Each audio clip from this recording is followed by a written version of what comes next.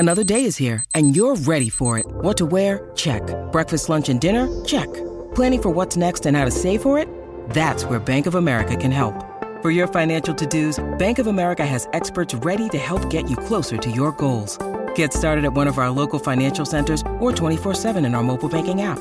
Find a location near you at bankofamerica.com/talktous. What would you like the power to do? Mobile banking requires downloading the app and is only available for select devices. Message and data rates may apply. Bank of America N.A., member FDIC.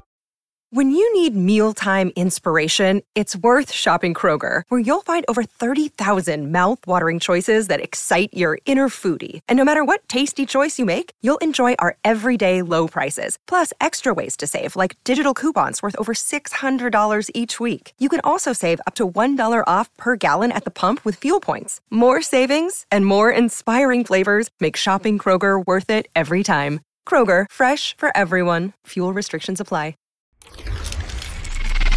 We would be honored if you would join us.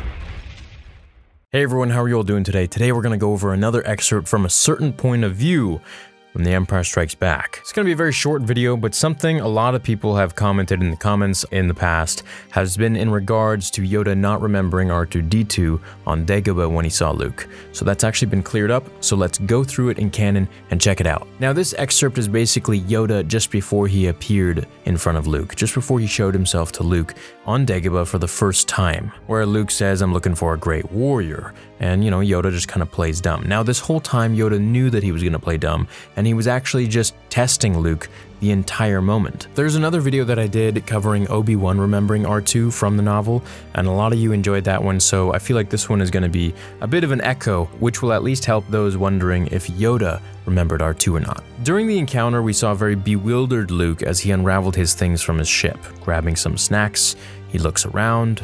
Yoda watched from afar, observing Luke the entire time and going over in his head how the boy was not even at a Padawan level, regardless of his age. He went on to exclaim that Luke was all about the physical matter, constantly mentioning the word place in his sentences as he said there's something about this place. Needless to say, Yoda wasn't too impressed and even went on to say that he had hoped Leia was the one that Obi-Wan would send to Dagobah to be trained. Amongst all of this, Yoda glanced over to R2, and the book says, Yoda soon spotted the boy and his droid unpacking their supplies.